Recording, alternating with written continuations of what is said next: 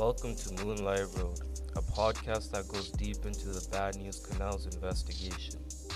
For the past little while, our group has been conducting research to get a better understanding of the investigation.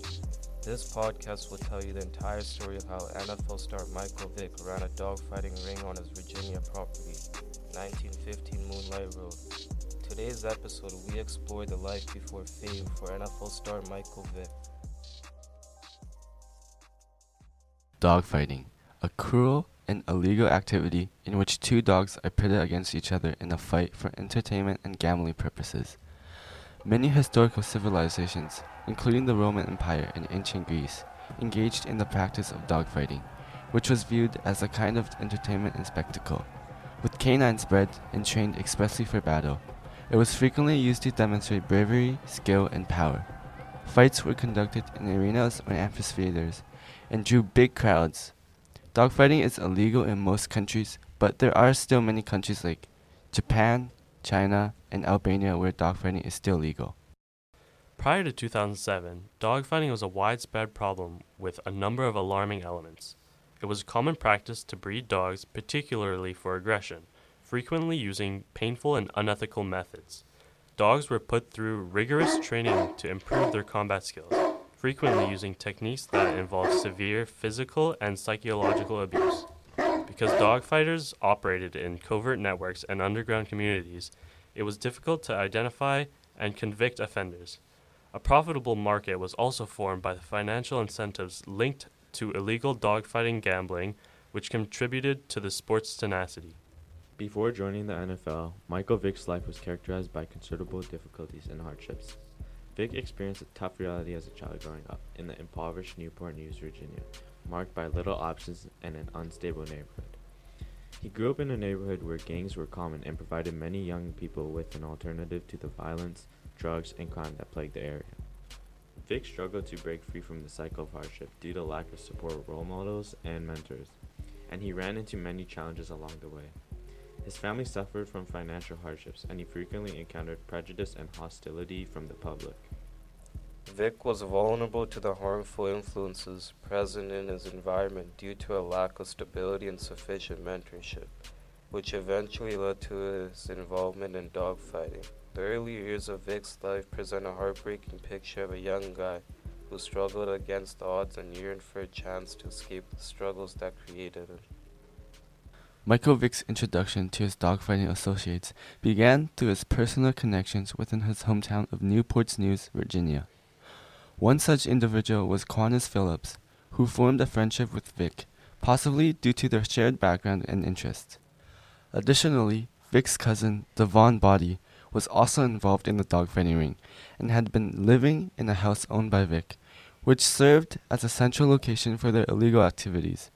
Another associate, Tony Taylor, became acquainted with Vick through his involvement in the dogfighting scene. These connections facilitated Vick's entry into the world of dogfighting and eventually led to their collaboration in operating the notorious Bad Newz Kennels, where the illegal activities took place. Tony Taylor, one of Vick's associates, was a key player in the management and continuation of the unlawful activities prior to the 2007 Bad Newz Kennels dogfighting investigation. Taylor was raised in Surry County, Virginia, where he developed a strong foundation in the dogfighting industry. He became good friends with Michael Vick and played a significant role in the founding and operation of the dogfighting business. Devon T. Bodie, the cousin of Michael Vick. He had a significant presence in the events leading up to the 2007 Bad Newz Kennels dogfighting investigation. Hailing from Newport News, Virginia, Bodie played a role in the financial aspect of the illegal operation. He owned a property in Surry County where the dogfighting activities took place, and his residence became a key location for housing dogs involved in the fights. Bodie's association with the dogfighting ring and his ownership of the property created a link between the operation and the Vick family.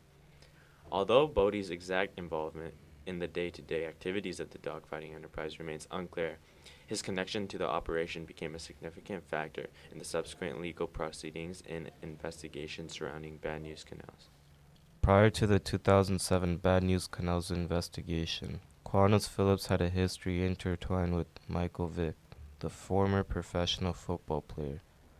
Phillips, hailing from the same hometown as Vick, Newport News, Virginia, formed a friendship with him in their early years. While details about Phillips' life before 2007 are relatively scarce, many sources tell us that Phillips had a large factor into bringing in Vick to funding dogfighting. Phillips played a significant role in the operation, participating in the trading and fighting of dogs at the infamous Bad Newz Kennels. However, his involvement in the illegal activities would eventually lead to legal consequences when the investigation came to light, resulting in charges and subsequent prison sentences for Phillips and Vick. Michael Vick played outstanding high school football throughout his whole career. He studied at Newport News, Virginia, Warwick High School, where he rapidly established himself as a star quarterback. Vick, who became a local phenomenon for his incredible athleticism and arm strength, helped his team achieve remarkable success. College football programs all throughout the country took notice of his outstanding on-field accomplishments. Vick received multiple offers from prominent universities as a highly sought-after recruit. In the end, he decided to play for Virginia Tech, cementing his reputation as a football prodigy and laying the groundwork for his continued success in the sport. Newport News, Virginia, serves as a backdrop deeply intertwined with Michael Vick and his associates. Born and raised in the city, Vick's connection to Newport News runs deep, shaping his early life and providing the foundation for his rise to fame. Newport News, known for its rich football culture, played a pivotal role in Vick's journey as he honed his athletics on the local fields and emerged as a standout quarterback. It was within this close-knit community that Vick formed friendships and associations that would later come under scrutiny. Some of his closest associates, including Quantus Phillips, Tony Taylor, and his cousin Devontae Bodie, also hailed from Newport News. Together they navigated the local football scene, forming a tight-knit network that would eventually become embroiled in controversy. The city of Newport News therefore not only served as a backdrop to Vick's early years, but also played a role in shaping the connections and associations that ultimately became central to his story. In the early stages, before the full extent of the dogfighting scandal involving Michael Vick came to light, there were several allegations and suspicions that began to circulate. Some individuals in the Newport News community where Vick grew up started questioning the nature of his associations and activities off the football field. Whispers began to spread about Vick's possible involvement in dogfighting, with rumors suggesting that he frequently elicited gatherings and made financial contributions to support the cruel sport. These initial allegations, although lacking concrete evidence, raised concern and prompted closer scrutiny into Vick's personal life. As the murmurs grew louder, they set the stage for a deeper investigation that would ultimately reveal the truth behind the suspicions around Vick and his connection to the dogfighting underworld. Dogfighting being a job to some individuals is highly disturbing and poses serious ethical questions. It's crucial to know that a number of intricate factors interact to produce the fascination some people may have for dogfighting. Some people can be drawn to the events because of the apparent thrill and spectacle, considering them as a type of sport or competition. A small percentage of people can find the adrenaline boost that comes from watching animals fight intensely to be entertaining. Some individuals' attitude towards dogfighting may also be influenced by cultural and socioeconomic circumstances, peer pressure, and also socialization. What are some misconceptions that people may have about animal cruelty, and how can we address them? So I think the most important thing to understand is that obviously there are legal prescriptions around animal cruelty, and obviously there's also social concerns around that. I don't know, in terms of misperceptions, I think most people in our society recognize that cruelty to animals is a horrible behavior in addition to being a crime, but it also has been shown to be a symptom of a larger problem in which many people who perpetrate animal cruelty often are involved in other behaviors that are criminally and socially inappropriate. Hi, this is Omar speaking. My next question Hi. was, what is your role in preventing animal cruelty?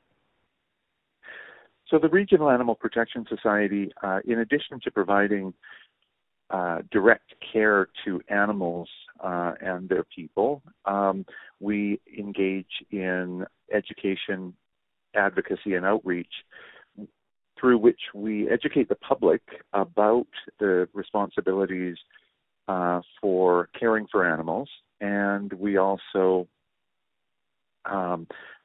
receive animals who have been mistreated or have been neglected, and so we ensure that they are rehabilitated and that they live out their lives to the best of their ability.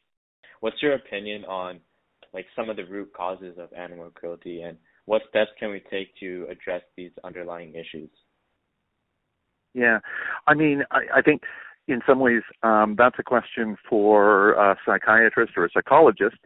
We work with animals, and so the motivations that drive people to behave in ways that are cruel to animals, that's a human problem. Our organization, we tend to deal with the animals rather than the people, but obviously we are very concerned and involved in educating and preparing, especially young people, to care for animals. So our objective is to ensure that everybody recognizes that animals deserve to be treated with respect and with care. So we hope to, through education and advocacy, to create a world and a society where animals are treated well because human beings behave in the manner they should towards all living creatures. Can you maybe talk about the impacts of animal cruelty in our communities, and how big of a problem is this really? Statistically, I'm not sure. I don't know that we have statistics exactly that would answer that question. But we see animals that come to us that have been neglected and abused. We also have animals that come to us because they have been found